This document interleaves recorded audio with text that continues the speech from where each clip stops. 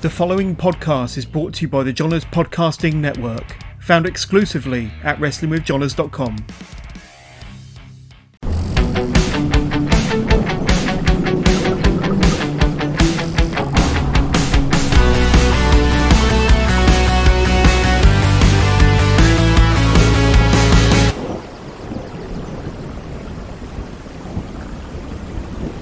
And we're going to start the conversation with this here. Number 48 in the PWI 250. Lana, that's just an incredible accomplishment. And I think any of your fans, any of the people that have followed you over the years will kind of say, well, yeah, Lana should be higher, one of the very best in the business. But you must be really, really proud and pleased with your ranking in this year's PWI 250. Well, I was quite shocked as well, because I thought I was going to have to fight somebody who runs that, because for like 11 years I've never been in it, and I was like, oh God, what am I doing wrong? What am I doing wrong? I really, because it is a nice thing to be put in that, because it's a bit of like recognition for like the hard work you've put in and stuff. So I was like, oh, I need to work harder. I really want to get on that list. So like I did have a good couple of years. So I did have a feeling I was going to be in it. But then when I ranked so high, I did not expect that at all. I was very, very grateful for that. Have you ranked in the PWI 250 before? No. You haven't? That was the first time. That's what I'm saying. Like, I was like, I'm going to have to beat someone up there, because, what are they playing at? Oh, but 48, and when you consider all the tremendous talent out there, and I mean, the UK roster of women is absolutely stacked. It could pretty much fill the 250 by itself. But when you think about all the tremendous female talent around the world, number 48, that's, I bet you didn't sleep that night when you first saw, the PWI come out, or when your Twitter started going berserk. But tell us, what was the moment like for you when you first found out? It was just, like I said, a bit of relief, because I did like wonder every year, like, oh, I've had a good year this year, why am I not in it, or and stuff like that. So I was a little bit like, oh, what am I doing wrong, and then I just decided to have lots of fun in my wrestling and be myself, and I ended up getting on the list. So I'm thinking that's why. I'm thinking it's because I went and had loads of fun and bullied everybody. Maybe that's why I got into it, actually, because I became the bully. So that could be why. We're going to talk about all of that. We're going to talk about your character, the Queen of Mean, superstar Lana Austin, your incredible run with Progress and the championship. But I mean, you mentioned it there, 10, 11 years in the business now, and to the 250, ranking 48. And all that hard work, all that toil, that grind, up and down the road, the promotions, the championships, the people that you've been in the ring with, it makes it all worthwhile when that recognition comes through, doesn't it? Yeah, that really does. And people don't understand, you put all that hard work in for the wrestling, but then you've also got your real life as well. And, for 10, 11 years, I've been a single parent with 3 children, trying to make a career for myself, and one of my children have ADHD, so that was a battle with that as well. So I feel like I put a lot of hard work in my wrestling, but also there was a lot of struggle and hard work behind the scenes as well with my family and stuff. So, when I did get ranked that, I was like, I did everything. I did all the hard work. Absolutely, all the hard work in it finally kind of, it's amounted to many things over your career, but like I say, recognition in a very respected column, magazine. We spoke about the Orlando TakeOver match on April the 1st, but then the following day, what about this, Damo? And oh my God, yourself in the Andre the Giant Battle Royal. I'm going to bring up the picture again, because I mean that's a relay if ever I've seen it. I can see myself now. Can you see yourself? I did struggle to find you, but there's a hole. I can see the ginger hair. That's the key. But I mean, God. I don't think, as fans, we found out that you were going to be part of that until maybe the day of, possibly the day before. I don't know, something crazy like that. And I did pop when I kind of saw an image saying, right, Killian Dane's going to be in the Andre. So what? He's going to make his WrestleMania debut. But I mean, that must have been a hell of a thrill, especially coming off of the match the night before, that tremendous 8-man tag. But when did you find out you're going to be part of the Andre Battle Royal in front of 70,000 people in that fantastic, with some great talent? Tell us about it. So the show was Sunday. We had the takeover on Saturday. I found out Friday night, and it blew my mind, man, because, right, it was very strict in NXT at that period. It was because they weren't sure how they wanted NXT to be yet. It was still in that kind of transition mode. So to be honest with you, I didn't even know if we were going to be allowed to be at WrestleMania. Like, we weren't sure yet really what. I think we found out, we're going to go and we're going to do whatever. Like, we weren't sure yet really because there was still a separation, and then they said, we're going to announce Tian Bing was one of the Chinese competitors. We're all like, we're all cheering, right? It was just the group of the lads and the girls were all together.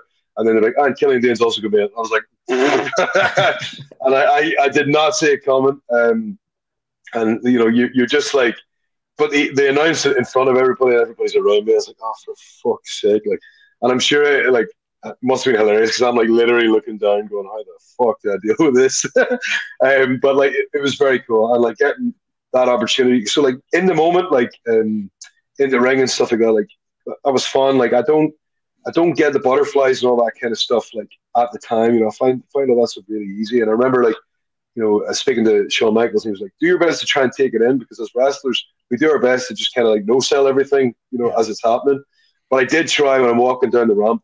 My friend Sarah Logan got this brilliant shot of me walking down the ramp, like, and it, I've kept it. It's a really sick photo, and it was amazing that I got to do that opportunity. And when I think about all the people who were in that bloody ring, like the Usos and all, that was my first time, like, being in the ring with some of those lads. And there was the Brody Lee and stuff, so there was a lot of really cool guys there. Like Strowman was there, and it was Strowman, exactly. Big Show was there. Like there was like a ridiculous talent group there, and it was mind blowing that I was a part of it. Like, and then on the day, I get there and they're like, right, we've got you going to the final three, and they're like, do you know who Rob Gronkowski is? And I'm like, yeah, the football guy. Yeah. It's like, well, there's going to be shenanigans there, and I'm like, oh Christ, what? I'm just like, okay, smile and wave. That's kind of my philosophy anyway. But yeah, brilliant experience. Something I never thought would happen. When I first started wrestling, I genuinely thought that the concept of being on a WrestleMania would be, such a wide gap from where I had started. Yes, that gap shortened. Even when I was killing it in the Indies and stuff like that, I still didn't think like there'd be an opportunity to have that kind of time. And there you go. It happens. They just decide randomly you're going to do it. Okay, so you go and do it. You do your best. And had a lot of fun. Like I remember like leaving like as afterwards. It hit me afterwards. You know what I mean? I'm sitting in one of the boxes that they had for us, and I was sweating so much. It was so hot. Like I can't explain to you. Florida is warm the best of times, but it was the middle of April. It was like 90 odd degrees, and I'm literally like in puddles of sweat, right? Especially after just performing in a battle royal, yeah, exactly. And there was no. The locker room was a tent, right? This giant tent, but it was like, you're trying to have something that's cool enough, and it was impossible to stay cool. You know what I mean? So, and I also didn't want to stay in the locker room because the lads had matches and stuff like that. So I go upstairs and I have a beer, and I'm just sitting there going, "Fucking hell, I can't believe I was on that bloody show." You know what I mean? And it was mind blowing. I got to meet like Roman Reigns first time I met him, and he's like, he fucking grabs me and says, "If they tell you to shave your back, tell them to fuck off." And I was like, fucking yes. So I don't think I've said that one publicly, so there you go. There's a little bonus for you, Jonas.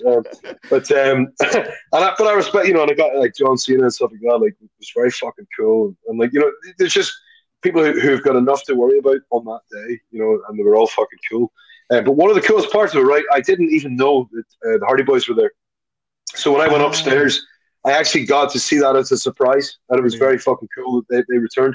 They kept it all super secret, literally, even from us backstage. Even, you know what I mean? And I was in Cater and Plenty. Of course, I was in Cater. Look at me. I was in Cater and Plenty. I was backstage Plenty and whatever else.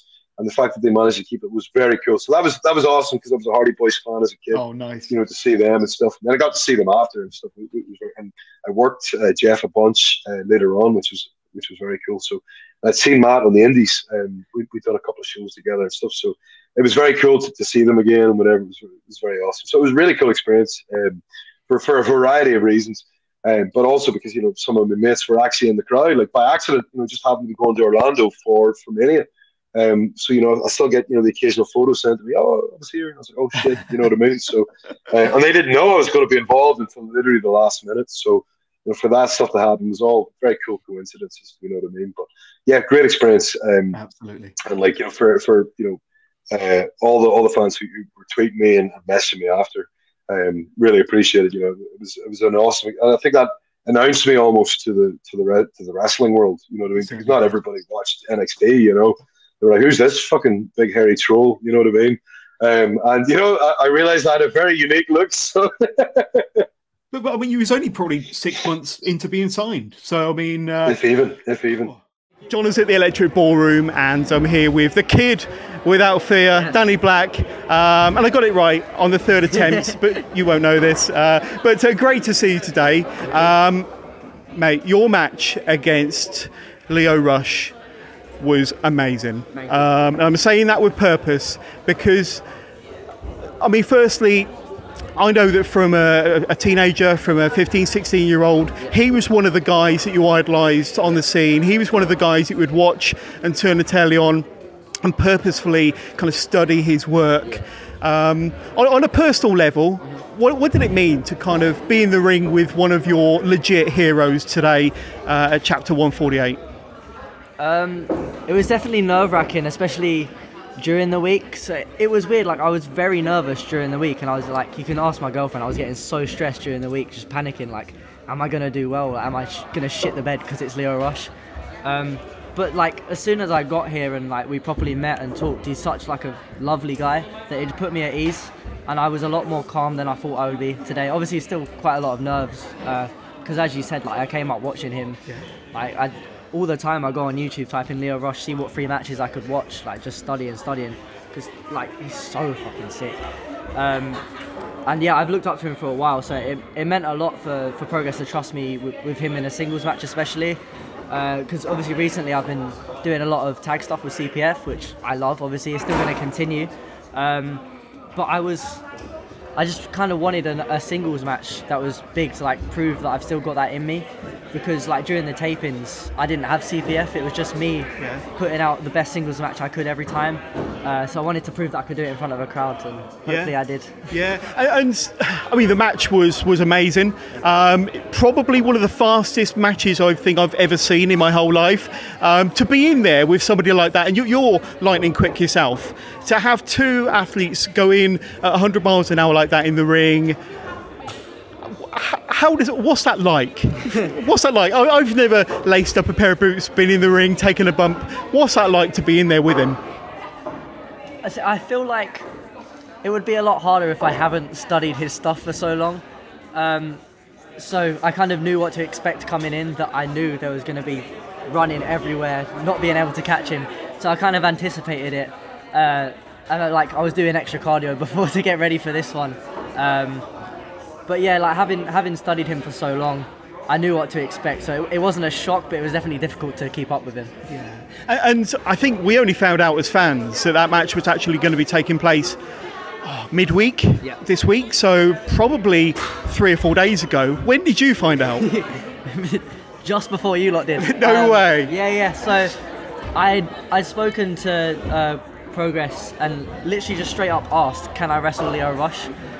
Because I put out a list of dream matches a few years ago, and I hadn't been able to tick any of them off yet, and I knew that Progress Management had some connections with Lio, so I just straight up asked, can I wrestle Lio Rush? And they was like, we'll see what we can do. And then I get a call out of the blue like midweek saying, we might be able to get Lio Rush for this next show in a couple of weeks, you ready? And I was like, yeah. And I got a chest tattoo like 5 days ago, and I was like, oh, do I cancel the tattoo? I was like, no, I need to, like, I can't let the artist down, but at the same time I'm not going to turn down the match. So I was like, fuck it, if it stings, it stings. Like, I just need this match, so I was happy to have it whenever, so I'm glad it happened. And what I think happened today was, I think Progress have got a new single star on their hand, and we spoke a lot about CPF. You've just mentioned about the Peckham era, and when that was before CPF were a thing, a collective. You guys have always been close friends, of course. But I think what's happened today is we've seen before our very eyes a new single star kind of happen in that ring today. this is going to be a really strange question and probably the silliest question I've asked in a long time, but do you feel any different coming out of that match, confidence-wise? Now you know you can go in there with an athlete like a Lio Rush. Yeah. Do you think that's taken you to the next level? I definitely feel it has. Like, just getting to like feel how he moved in the ring and like being able to like plan with him beforehand and everything. It was just a mad experience to like get to work with someone that experienced and someone that I look up to so much, and like seeing the reaction we got, which was really good. Like, it's definitely filled me with a bit more confidence that I don't necessarily need the CPF boys to get that big reaction, which is what I was kind of doubting before, because as I said, like all my big singles matches happened during taping, so there was no crowd to get behind me, so I didn't know how it was going to go. And obviously I know I can have bangers with CPF, but I was doubting whether I still had it in me. But now I've definitely got my confidence back, and as well as tagging with CPF, you know, we're going for the tag straps, but I'd love to have a few more standout singles matches here and there. Yeah, absolutely. And I've seen you in some, you know, banger singles matches. I was in Cardiff and I saw you against Mike Bird, and obviously again tonight against Lio Rush. What slightly different train of thought now. Really sick gear tonight. Thank you. Amazing boots, tights. Just the gear was probably the best I've seen from you, to be honest with you. I know you. Do you make your own gear? I design it, so I don't. Design it, right? Okay. Sick gear. Tell us a bit about the gear. Was it inspired by anything or anybody in particular? Give us a bit of an insight into your gear. And I've never asked that in 4 years of doing podcasting. But tell us a bit about your gear. Yeah, that's a cool question actually. I'm a big Marvel fan. Obviously the gimmick's inspired a lot by Daredevil. So I looked at a couple of comic images and a couple of images from the Netflix series, and I kind of wanted to merge like the real life costume with the comic costume. And that's what I drew up, because as you said, yeah, I design a lot of gear, like even for other workers, like the ones Spike Trevay was wearing, I designed them. I've designed stuff for G Money that he hasn't got yet, but yeah, it's something I really enjoy doing, like getting to use some of the art skills that I used to have in school, and it's just an extra way to get out my creativity, so I definitely enjoy it. And I've like, the thing with designing gear for other people now is like, in between doing stuff for other people, I'm just constantly drawing for myself. So now I'm going to be broke because I've got like 5 designs I want to get done with like soon. So yeah, it's really exciting. Yeah. A couple of final questions for me. So you finished a match with Lio Rush. You go backstage. You must be full of adrenaline, hyped up, maybe a little bit beaten up, but feeling amazing. I'm guessing you're feeling amazing. What's that feeling like when you go back through the curtain and you got Lio there? You obviously have a bit of a chat. Tell us about kind of what happens after that match this evening. Yeah, it was just really cool because I felt like kind of a bit of relief, because as I said throughout the week, I was like really stressed about this. Like, I want to nail this match. So it was a relief that it got like a good reaction, and speaking to Lio, he was happy with it, which I'm just thrilled about. So hopefully we get to do it again, maybe go longer next time. Hopefully I'll come out on top. But yeah, just shout out to Lio Rush, because he's been so like good to me throughout the day. Just like generally chatting with me, so proper down to earth guy. So he's a proper pro, isn't he? And a nice 100%. guy. So like it put me at a lot more ease, like being as nervous as I was, that I was working with someone as nice as him. So yeah. But Danny Black, I'm going to say it again, a real standout match tonight, a star-making performance. Really, really pleased that you got to wrestle one of your heroes, and that you kind of gave him, like I say, an awesome match that I'm sure he'll remember as well. But like I say, I think you've got a very, very exciting 2023 ahead of you, and I think all of us at home can't wait to see what that 2023 looks like for yourself and the CPF boys. But like I say, really excited about your solo career and future solo matches. But Danny Black, thank you very much. Thank you. But she's one of my biggest fans, so thank you for risking your career, Mum, for the Leverkusen dollars. That's really awesome. That's really awesome. And I'm going to bring up that first picture again, because you're wearing an Iron Maiden t-shirt there, and I know that's obviously one of your favourite bands and a bit of an influence, or a massive influence on your persona, on your character. And I think you told me off air that you've actually got somebody in the family that used to perform with Iron Maiden. So tell us about it. Yeah, so my uncle is Clive Burr, who was the original drummer for Iron Maiden, and was on their first 3 albums, like their most famous album, Number of the Beast. So he was the drummer on it. So Yeah, so a big connection to Iron Maiden. So he's unfortunately dead now. He died at quite a young age of an illness called MS. So I didn't really get to have these amazing conversations with him about the band and stuff because he was quite ill when I knew him, unfortunately. But yeah, so that's a pretty cool connection. I don't know. It must run in my family. This and one show in particular, I think it was Wrestle Carnival's debut at the HMV Empire in Coventry was in July, Ringmasters.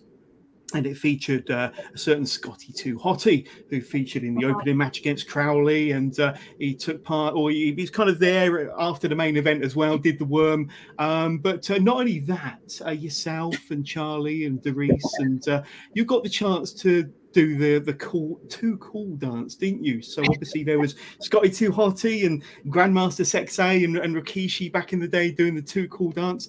And you got a chance to do it as well with the man himself. How was that in front of your home crowd in Coventry? That must have been a pretty fun moment for you.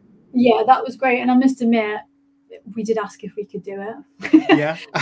Who wouldn't? Who wouldn't? We did ask Gary a few weeks before. We were like, is anybody doing the dance of Scotty 2 Hottie at the end? Because we'd seen that he'd like done other shows, like obviously in the UK, and he did quite a lot with OTT, and we'd seen other workers doing the dance with him. So we were like, I wonder if Gary's having him do it at Wrestle Carnival.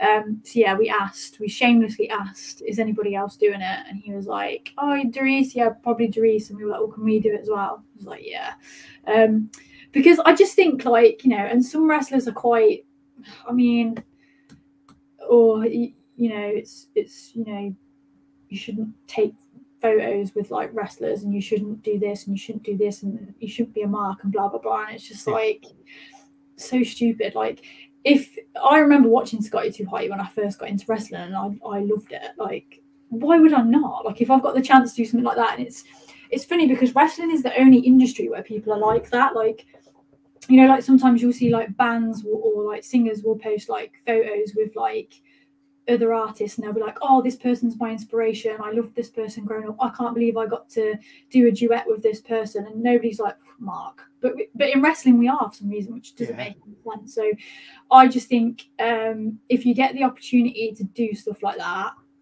you can only be told no, can't you? So it's always worth asking the question. And I got to tell a load of my friends that used to watch wrestling in the Attitude Era that I did the Scotty 2 Hottie dance, and that they were probably more excited that I did that than anything else that I've ever done, to be honest. Yeah, absolutely. And it was thanks to that show also. I got to interview Scotty 2 Hottie after the show, and then he came on the podcast, did a full interview with me a couple of months ago. But a similar story to yours. And I was at the Progress show on Sunday, up in the balcony, up in the VIP area, and I looked across to my left, and there was Nikki Cross, and I kind of I know that you've got a history with Nikki Cross, and we'll probably talk about her, but I was thinking, oh, she's obviously here to support Damo, and kind of tried to get her attention. And I didn't really want to kind of.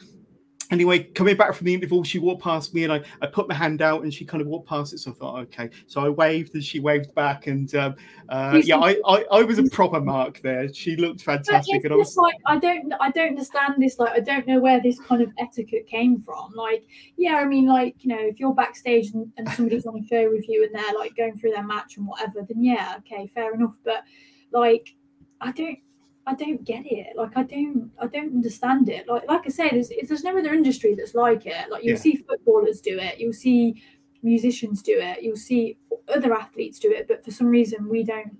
It's markish. Well, then I'm sorry, but every single person that gets into wrestling has been a mark at some point. Like, we're fans at the end of the day. So yeah, for me, I always just think like, you'll regret it. Like, there's so many times I've done shows with people that were massive inspiration to me when I was younger. I mean, I got to wrestle Jazz, and she was like one of my favorite wrestlers. And yeah, too right, I told her. Of course, I said to her, because she was lovely. She was so lovely.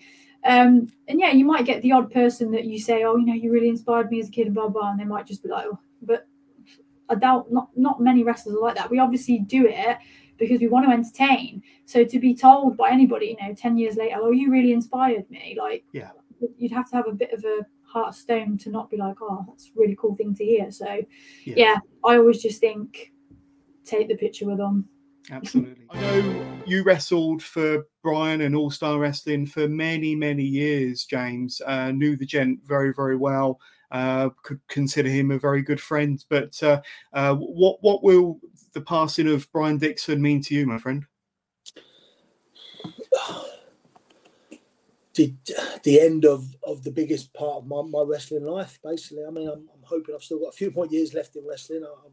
But it's been 30 years now, and 25 of them was completely and utterly full-time for All Star. Wow. For a 25-year period, I spent more time with Brian than my family. Wrestlers would come and go, but I stayed. I can't thank him enough for giving me the opportunities he did. I read some real nice comments last week online, and you know what? A lot of the comments were basically saying, and it really touched me, Brian Dixon allowed people to live out their dreams, basically.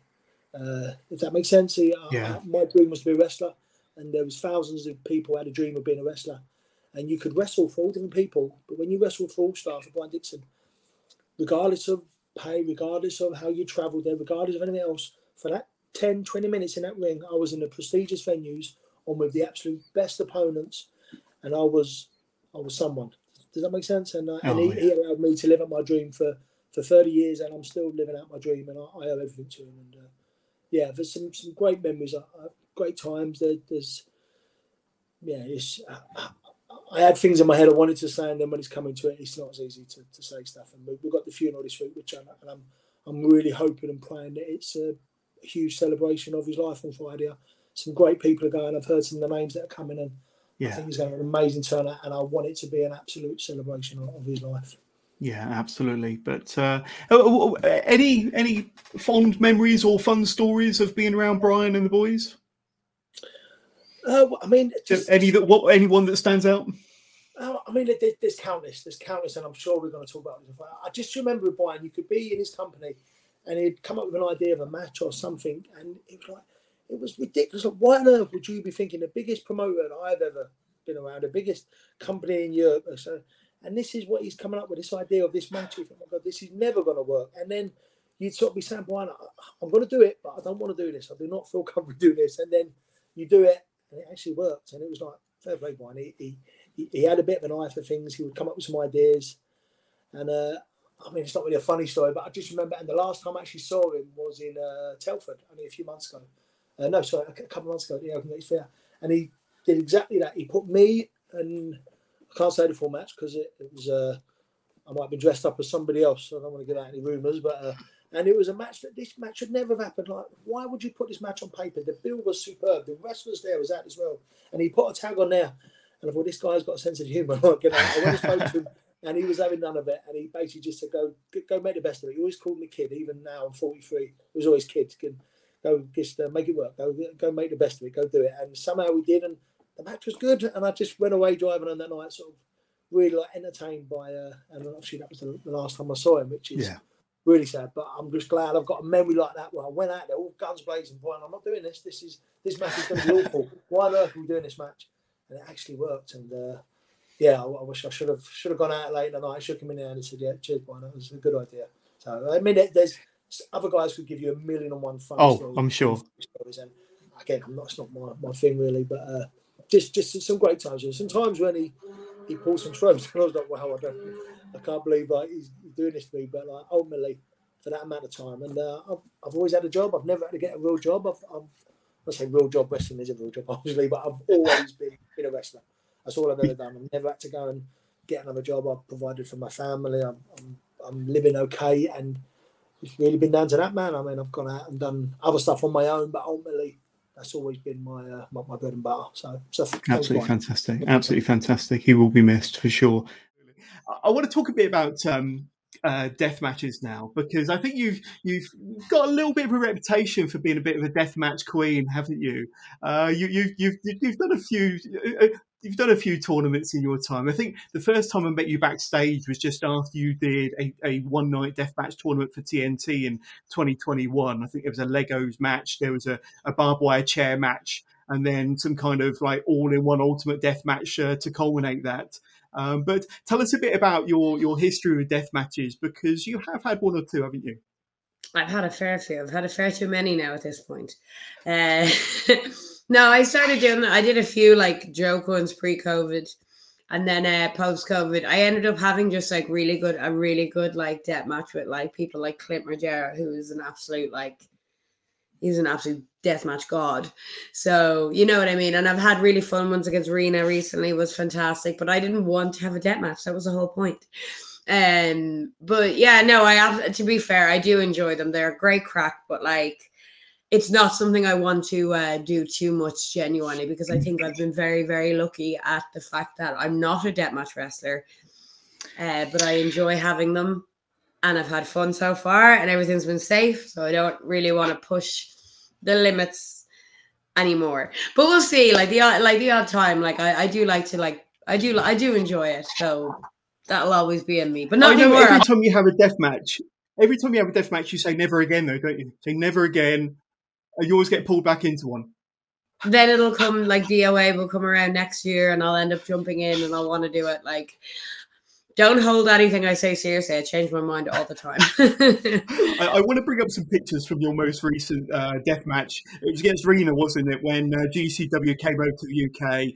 And if you're of a slightly squeamish disposition, you might want to look away now. But, oh, well, not that picture. That's an awesome picture. There's your, I'm not sure how you would describe that. Your like, say, your cane of cans, maybe. Yeah, like Hando stick. But she is a bit of a death match goddess, isn't she? She's been in lots of death matches. There you are with the light tubes. Yeah, rather you than me, Martina, for sure. Lots of blood, too much glass for my liking. And that was a board full of carpet treads, or carpet strippers. Carpet grippers. Yeah. That one. That's the gross one. That's the real bad one, isn't it? But what I do like more than anything is the post-match pictures, because I just think you look badass. Yeah, I know. That's what we do it for, lads. That's the only reason we do it. We just want the post-match cool, bloody picture. Anyone that says they don't, they're lying. There we go. And I'm sure that's on various items of merch. But we'll talk about your merch a bit later on for sure. But the following day, yourself and Emerson had to go one-on-one, I think, back in a TNT ring. You were pretty banged up and bandaged up as well. How was that 24 hours later? Tough.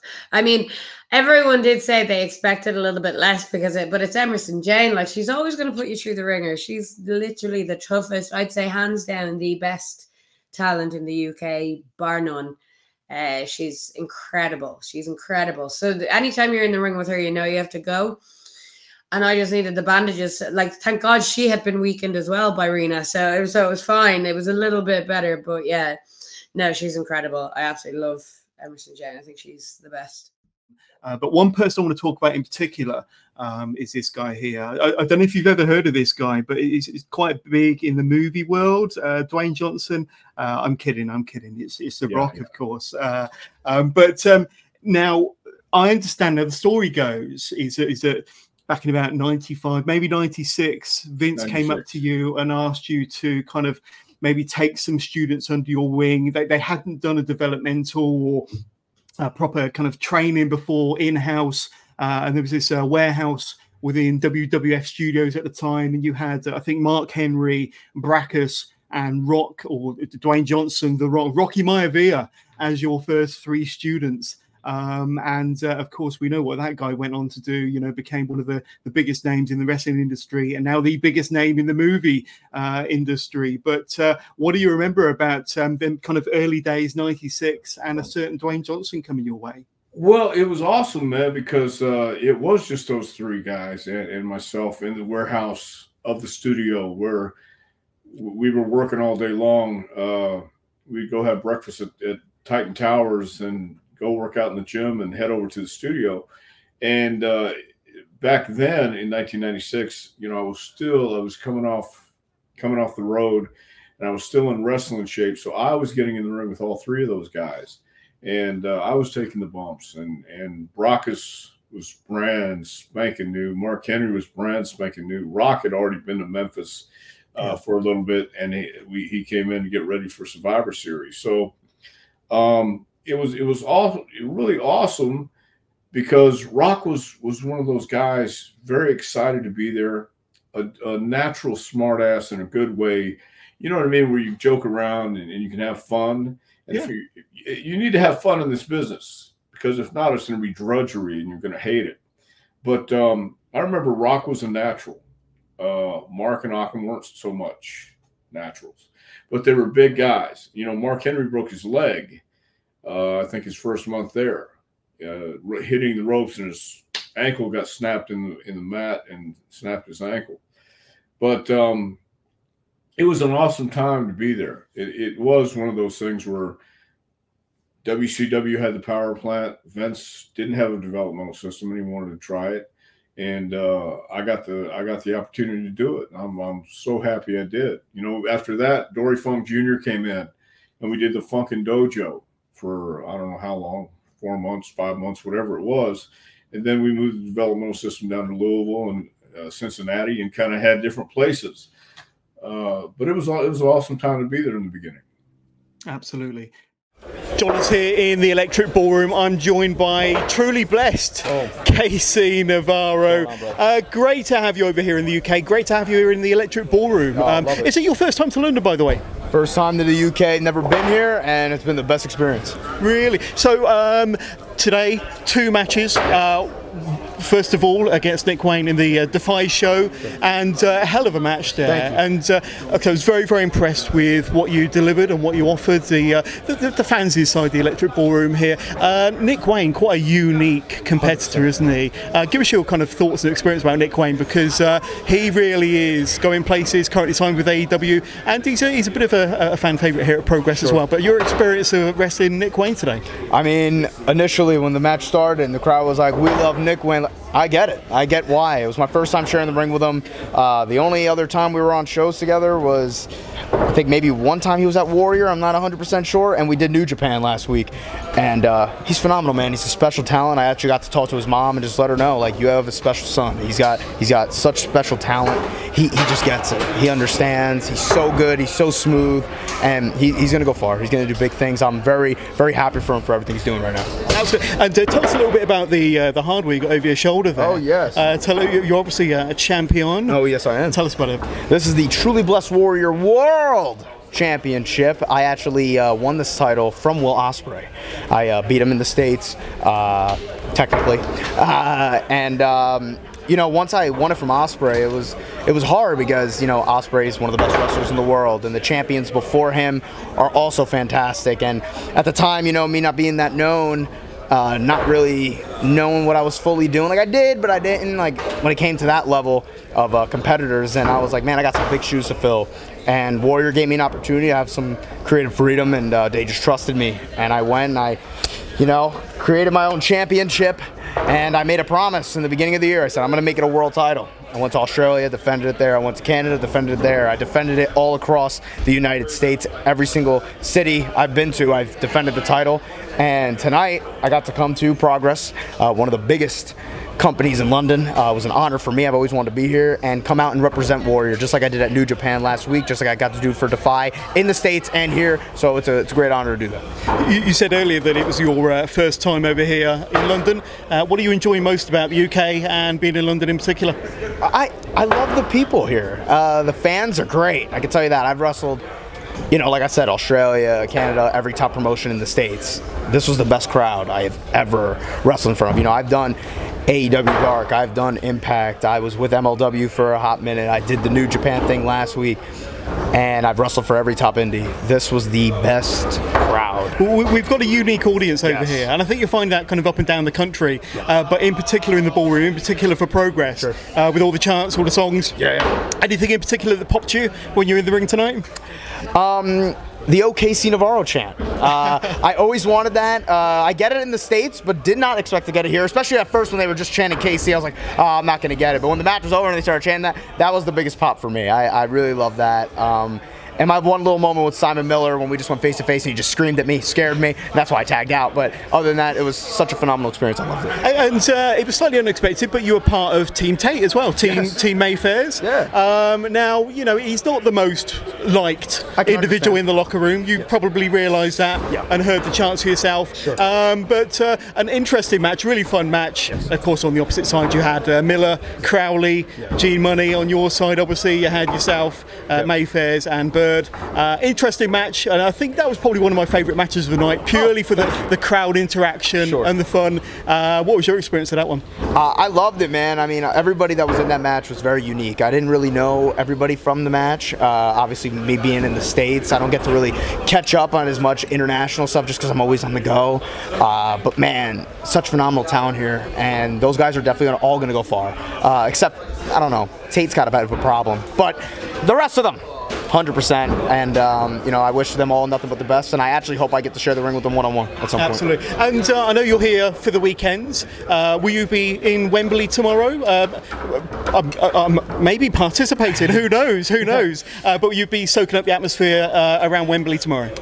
Unfortunately, I will not. I am flying out tomorrow morning to go right back to the States. I'm wrestling Brian Kendrick in the States tomorrow. But I wish all my friends that are there at AEW the best of luck. Nick Wayne, I wish him, if he's involved, you know, I wish him the best of luck. And you know, I'm happy for AEW and what they're doing, and that's so cool. Wrestling's winning right now, and I think that's what everybody's got to remember, is that wrestling is winning. Not a company, wrestling is winning, the fans are winning, and I'm sure that tomorrow's show is going to be phenomenal. And I think one thing that really stuck out to me today was how the Progress fans really took you into their heart today. Of course, you was on Tate's side, but then eventually you won them over, and certainly with that match with Nick Wayne in the Defy show earlier on, you really won them over. I think they want to see you back here in Progress. Would you like to come back to Progress sometime soon? I would like to be here ASAP. I mean, it was a dream come true to be here anyway, and the way that the crowd took to me, I didn't expect it. I was blown away, a little emotional after, because I just didn't expect that, and it's what I always kind of dreamt of when coming here, and for me to have that kind of reaction, you know, I talked to a lot of fans at the meet and greet after, and I promised them I will be back. Awesome. But truly blessed, KC Navarro. Thank you so much for your time. Thank you, man. Appreciate it. Say your pleases and thank yous, and you go out, and I'm at the entranceway, and they're getting ready for the dark match. The TV screens are behind there, and I'm trying not to be a big mark because you've got Triple H and Shawn Michaels sat at the side, and you know, again, guys that I've grown up watching on TV who are massive influences for most people in the wrestling business, and they're directing all the cameras and everything. You know, and they're just there going, oh, relax, you know, just go and show us what you can do in 4 minutes. Okay, sir. You know, and obviously being from Plymouth and doing a lot of work in the Southwest, I knew that there would be some fans who would know who I was, but I wasn't expecting anything crazy. But, you know, they pulled up some generic music for me and made me a little Tron. So this music goes up, no one recognizes the music because they can't use licensed music. So music goes on, and then my name came up on the Tron. And the place, honestly, the pop was insane. And like all the goosebumps went, all the adrenaline started to flow. And you're like, okay, that wasn't expecting that at all. And then you take a little look over your shoulder and you can see Triple H and Shawn Michaels to the side just staring at me. And Triple H just stands up and says, who the fuck's this guy? And then the guy giving you the cues to go through the curtain goes, go. And like, okay, I've got to go. So immediately the first thought I've got in my head is I'm in trouble when I get back because that's not, you know, it's good to get some sort of reaction, but obviously when they're not, you know, they want to plan for everything, and that wasn't in the plan. So I go out, and then because I got the pop and people didn't think it was going to be me, and so when I went out, it then got a second bigger pop, which if that's my only ever interaction with WWE, I'm happy, because it meant so much because it was in my hometown, and that venue, the only time I'd ever been in that venue before was to do my university exams. I've never been in that venue other than that. And so to go out and get that reaction and things, and just such a happy memory, and you get in the ring, the referee leaned in and just said, oh, you're over, kid. Like, okay, cool. You know, like, just nice to get some kind of interaction, some reception. And so Saxon makes his way down, you know, we lock up. We're about a minute and a half in. I get cut off, sat on my butt. Saxon puts some hold on me, and the referee just leans in and says, Eddie's got to go over. And I'm thinking, what do you mean? And it's like, and look, Hunter says, you've got to go over. So I'm waiting for like some instruction, because the heel always leads. And so we sort of cobbled together a finish. The finish was supposed to be a power bomb. So I just said, put me up for the power bomb. I'll just drop down and just roll you up. Easy. Let's not overcomplicate this. That's not what this is about. Because if I completely fucked it up, that would have looked worse than doing a simple finish. So we did that. We get the pop. We make our way out, get backstage. And Triple H is a very big and imposing man, as you might assume. And so I walk back through the curtain, and he stood there, hands on hips, you know, as wide as he is tall. And he just walks over and just goes, "You the hometown kid?" And I'm like, "Yes, sir." And he was like, "No one told me. And if we'd known, we would have planned for it." Like, okay, I'm sorry about that. He's like, "You haven't got anything to be sorry about." And basically he said that if anything, it worked in my favor, because it put me, like, you know, under pressure, saw how I worked, you know, calling stuff on the fly and working off script. And they said that I'd impressed a few people and to go to the producer's office at the end of the show. So obviously the rest of the show goes on. The reason I had to go over was because if I'd lost, it would have killed the crowd straight away. And so they were like, if we kill them, we'll never get them back. So that was why they had to change the finish. And so at the end of the day, I went to the trainer's office, and they said, "You did very well. We're going to put you on TV tomorrow. And so we'll think about who you're going to go on with, and just bring your stuff, get here early tomorrow so we can do promo pictures. We can do vignettes with our guys like Jeremy Borash and things." And so we did all that. And I get there the next day, we did all that. And they were like, "Well, we're super pushing Fabian at the moment. It'll be good to get the heat off of you onto him if he beats up the hometown boy."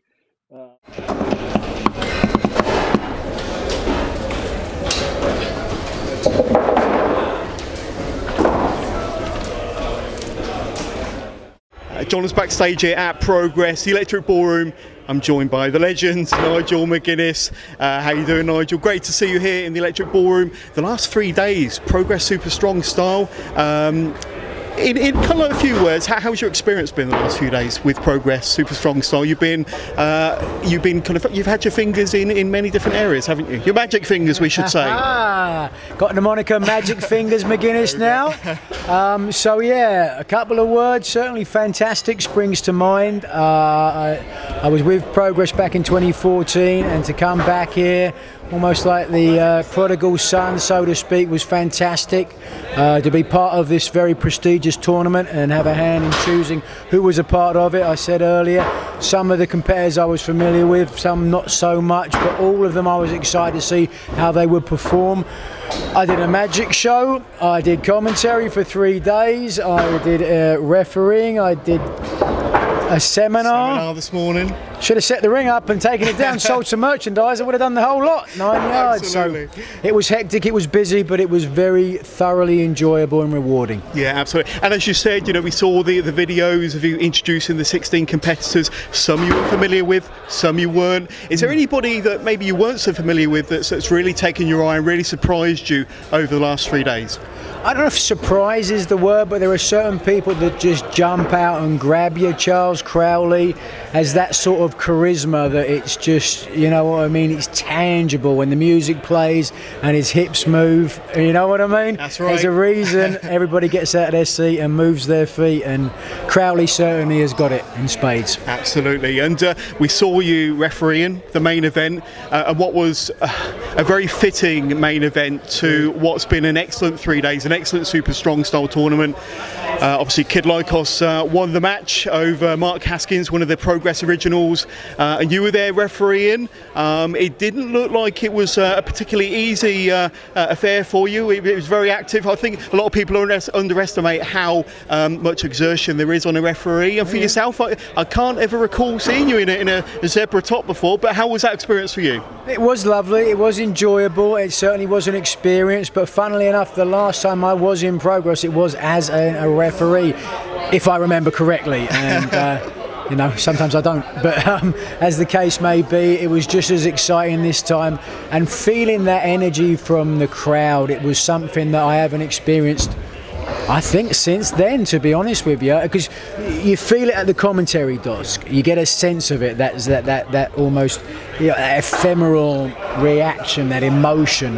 But to be in the middle, in the crucible, to feel it, it's takes you back to the wrestling days, you know, and makes your hair stand on end, and makes you very glad that you don't wrestle anymore. You know, I've done everything there is to do in this business, and I've been absolutely very blessed, and all I can say is how much respect I have for everybody in the job, whether you're in the ring, setting the ring up, booking the shows, paying the boys, whatever it is.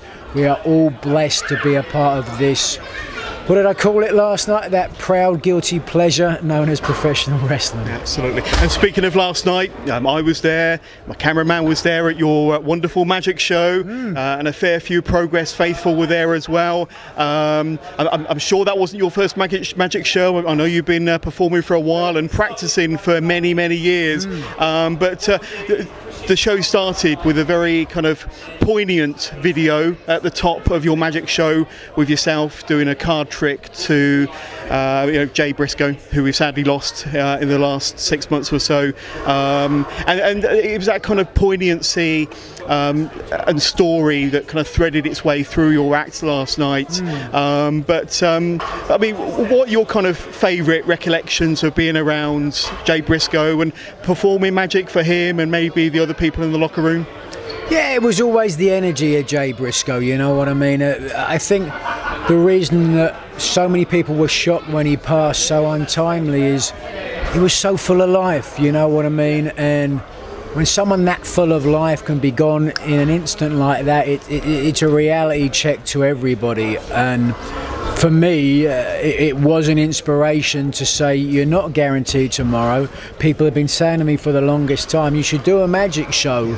And I was waiting for the right time. It's unfortunate that it took Jay's passing to be the impetus to really put pen to paper and create this 90-minute show that is an homage to Jay, an homage to the love of professional wrestling and magic as well. And to weave it all together, it's very hard for me to explain what it is.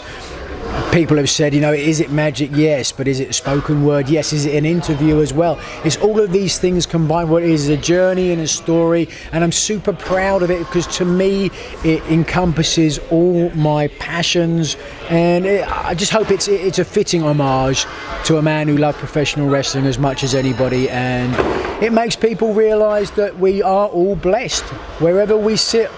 On what side of the ring, inside, outside, or whatever it is, we're all blessed to have been a part of this incredible business. Yeah. Tell us when you first fell in love with magic. I know that the UK were blessed with many fantastic magic shows on the TV in the 80s. Paul Daniels, to name a few. Who were your inspirations growing up, certainly in the magic world, in the entertainment world, that maybe influenced you to take up a little bit of magic in your formative years? Yeah, I think early days when I was a kid growing up, I wasn't really a big magic fan, so to speak, you know. I liked it, obviously, Paul Daniels I saw on TV, yeah. Max Maven, who I was very lucky enough to eventually become friends with, was an American who was over in the UK a lot as well. But it wasn't until I'd started wrestling and I started doing the odd magic trick when I was wrestling in Japan that it became more of a hobby. And obviously guys like Darren Brown, excuse me, and Derek Delgado in and of itself are people that just almost reinvigorated the industry. Darren Brown, Chris Angel, and of course going to the Magic Castle in Los Angeles, which is just this out of this world experience and place. Crow Garrett, Max Maven, Matt Pomeroy, all these friends that I have in the industry who have inspired me to pursue that side of things. So it's been a long journey to get to this stage, and again, I feel nothing but blessed to have got to this stage and to be able to have the ability to perform in front of people in more than one endeavour. Yeah, and of course you had Malote Darius and Big Damo up on the stage. A ton of fun for the audience and for those two as well. You can tell they were enjoying it, being part of the show. And I think one of the tricks, dare I say it, was trying to figure out what made them fall in love with wrestling. You know, during their formative years, during their younger years. What were some of the things that made you fall in love with wrestling when you were younger? Well, it really was SummerSlam '92. It was the one event. You know, my childhood friend Lying Dave got a pirated copy of that on VHS, and just when I saw that match, but specifically, you know, the Hart Foundation against Demolition for the tag team titles, I was just hooked at that point. And you know, a lot of people just sort of moved on, but I never did. I've been hooked for life, and I've been very blessed to have made to transition that into being a wrestler and everything else in the industry as well. So it's nice to come back here to Progress full circle and feel that passion again that I once felt many years ago. Yeah, absolutely. And you know, obviously back with Progress, but back over here in the UK, you spend a lot of your time over in the States nowadays. So good for yourself personally to be back over here in the UK. Have you enjoyed your time being back over here in London or travelling around? I know you've got a little bit of time before you fly back to the States, but good to be back home for a while? Oh, always is. Every time I come back here, it's fantastic. And you know, you have the best of both worlds. You know, you get to live in America, but you get to come back and appreciate the benefits and the things that you miss about England, like a good, you know, full English breakfast or a nice chicken kebab, you know, but just, fish and chips. We did have some fish and chips as well. You know, I went back to my home village where I grew up as well. Took my girlfriend back there and saw the church, and it was weird. This is a very small village in Kent, and it was almost like going back there. It was like a miniature version of the village that I grew up in. You know, because I've grown up, you know, literally and figuratively, and to go back there was an amazing experience. And I keep using that word blessed, but I really do feel it, and I do feel as I get older more and more appreciative of everything that I have, you know, experienced in life. And that's part of the Magic Show as well. You know, to your point, is getting to that stage in your life where you just want to celebrate everything that has come on your plate, good and bad as well, because, you know, if you're watching this, oftentimes there are things that happen that sometimes you go, I don't think life can ever get better again. You know, I'm never going to recover from this. It's happened to me on a number of occasions, but if you stick with it, it always does. And that's great advice for everyone. Absolutely. A couple of final questions from me, Nigel. And obviously, you've been here, you've been blessed by spending 3 days in front of the Progress fans and some fantastic action, wonderful strong style tournaments. But since being on the independents over here in the UK and maybe the independents in America, how would you say wrestling has evolved, changed? Is there anything noticeable from you, having been in the business, been part of the business for so many years now, that's kind of that you feel is maybe a positive or a negative? Kind of, you know, mostly positives, but what are some of the fundamental changes you've seen, certainly from your experience in London these 3 days? I think how quickly people progress in the industry, no pun intended. Wow. And I think that is because you have access to matches. You know, when I was starting was before YouTube, so we had VHS cassettes, all right? So you might have to be a tape trader to get some good stuff. It would take a while for you to see these shows, oftentimes. Take it back a generation before then, the only way you could see wrestling was either on TV live or in the venue, you know what I mean? So it took even longer for them to learn to be good wrestlers, and now you can see everything that's ever existed in wrestling on your phone. So guys are picking things up really quickly and they're becoming incredible hybrid wrestlers. And if anything, that's the difficulty now, is that guys want to do a little bit of this, a little bit of that. So how do you set yourself apart? How do you really stand out in that crowd? And that's always been the job of a professional wrestler, to get to the top of the card, is how to stand out. That's no different now than it was in my generation or the generation before that. So that's one of the things that has stayed the same. And I also think one of the things that stayed the same is the respect that people have for this job. You know, some people talk about it, the kids today, and I don't buy it. They certainly have showed me nothing but respect, and any veterans who come in the Progress locker room, I'm sure they get the same respect shown to them. So again, it's a wonderful industry to be a part of. Absolutely. And obviously Progress, one of the leading independent companies, not just in the UK but worldwide. Are we likely to see you back in some capacity in a Progress arena sometime in the future, Nigel? I would love to. I would love the opportunity. I booked this weekend before I signed on with AEW, so obviously anything in the future has to go through AEW. They're my prime concern right now. But you know, the wonderful thing about working for AEW is their flexibility and their openness to let you do other shows, not just wrestling shows, magic shows as well, and that all obviously comes from the top, comes from Tony Khan, and that love that he has for entertainers and respecting performers and knowing that they have this creative need, and he lets most people do what they want to do. So I appreciate Tony, I appreciate AEW, appreciate Progress Wrestling. Absolutely. And before we sign off, if you've got one final message for the Progress fans at home that have really enjoyed your participation, your many roles over this Strong Style weekend, what would your final message to the Progress fans be at home? Keep supporting us, keep supporting Progress, keep supporting independent wrestling. Is super important, and there is always a grassroots level, you know, the opportunity for guys to work in front of crowds like this. There's a certain, I want to say, freedom that you have on shows like this to really go out there and try some things out that you can't do on TV, that you can't do when there's a lot of agents and producers and all these other things that are in some way impinging you when you're doing TV wrestling or working for a really big company, you know, for better or for worse. And so you can't have these shows without the fans supporting, without them. And the same thing goes for the Magic as well. The guys that came out and bought tickets last night, I can't tell you what that means to me, that you are willing to spend your money to come and help me engage and get better as a magician and have fun as well. That means a lot. So thank you, keep doing it. I hope you have a good time. It looks like you are having a good time, so rock on. Nigel McGuinness, you've been wonderful. Thank you very much indeed. You got it, Jonas.